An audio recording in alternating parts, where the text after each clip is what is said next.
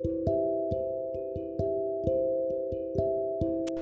the earlier podcasts, we have seen the connections between ancient Sanatana Dharma and Mesopotamia. We had seen the reference to Sri Rama in Sumerian king list in the form of names of Dasaratha, Bharata and Rama in Sumerian king list. The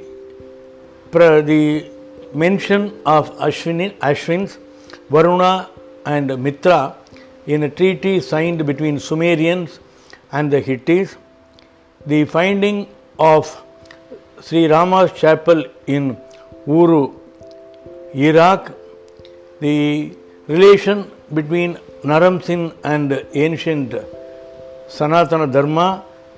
The unearthing of Nagar in Syria and the connection between Shiva and Petra Jordan temple.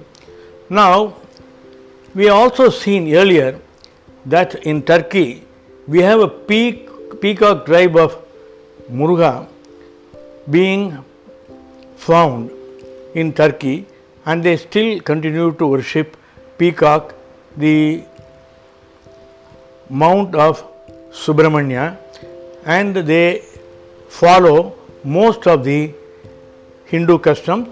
I will be devoting a future podcast on this, how they follow the Upanayana or the sacred ceremony of the Vedic Hindus.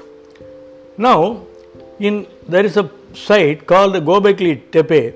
The remains of Turkey has the remains in Turkey has a temple, burial or worship ground has been found, and this is located at 6 miles from Urfa, an ancient city in southeastern Turkey. Klaus Schmidt has made one of the most startling archaeological discoveries of our time. Massive carved stones about 11,000 years old, crafted and arranged by prehistoric people who had not yet developed metal tools or even pottery.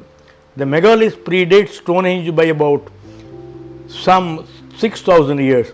The place is called Göbekli Tepe, and Schmidt, a German archaeologist who has been working here more than a decade, is convinced it is the site of the world's oldest temple. Of course, this needs to be correlated and cross-checked with two of the oldest temples in India.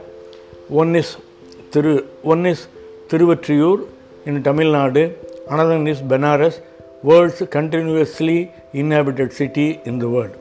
And there is another site in Nevali Kori, an early Neolithic settlement on the Middle Euphrates in Sanlurfa province, southeastern Anatolia, Turkey.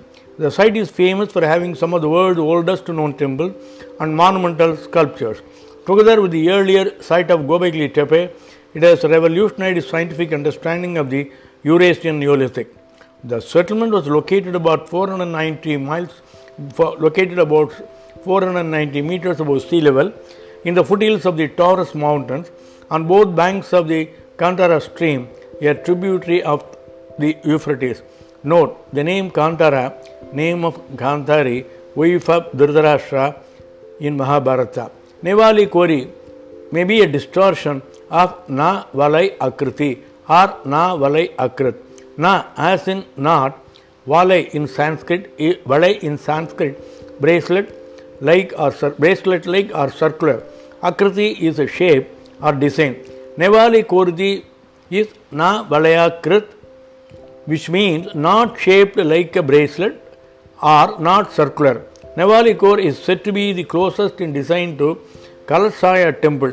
Kalala plus Sasaya, good wish or to be desired. Time plus good wish or to be desired. Kalasaya temple is also rectangular in shape. Navali Kori may be a distortion of the Sanskrit naval, meaning new. Akriti, meaning shape or design, could be a reference to an architectural design which was new and different from that was prevalent in that time. The Yasdis perform a form of Sandhya Vandana. SDs have 5 daily prayers: Niveja Brihaspati, dawn of prayer; Niveja Rojhatin, sunrise prayer; Niveja Nirvana, noon prayer; Niveja Avaridane, afternoon prayer; Niveja Rodbhane, the sunset prayer. However, most SDs observe only 2 of these, the sunrise and sunset prayers. Worshippers should turn their face towards the sun, and for the noon prayer, they should face towards Lalis. Such prayer should be accompanied by certain gestures, including kissing the rounded neck, Gerivan, and the sacred shirt, Kiras. The daily prayer services must not be performed in the presence of outsiders and are always performed in the direction of the sun. Wednesday is the holy day, but Saturday is the day of rest. There is also a 3-day fast in December. The Yazidis worship Malaktas, peacock, and peacock is the vehicle of Lord Subramanya. For details on this, I have my detailed article in www.ramanisblog.in, and we find the 7 rishis, Sabda rishis among the SDs. Hinduism has 7 rishis, and they are entrusted with the task of laying down for each aeon. They are Atri, Bhrigu, Kutsa, Vasishta, Gautama, Kasyapa, Angirasa. There are some variation to the list. And also, the Hasidis believe in 2 key and interrelated features of Hasidism are a preoccupation with religious purity and a belief in metempsychosis. The first of these is explained in the system of caste, the food laws, the traditional preferences for living in Yazidi communities, and the variety of taboos governing many aspects of life. The second is crucial. Yazidis traditionally believe that the 7 holy beings are periodically reincarnated in human form, called a Koasasa. This is exactly what is explained in Hinduism. And one of the artifacts found in Gobekli Tepe is the the remains of an artifact where you find a completely shaven head with a tuft on the backside, as South Indian Brahmins wear.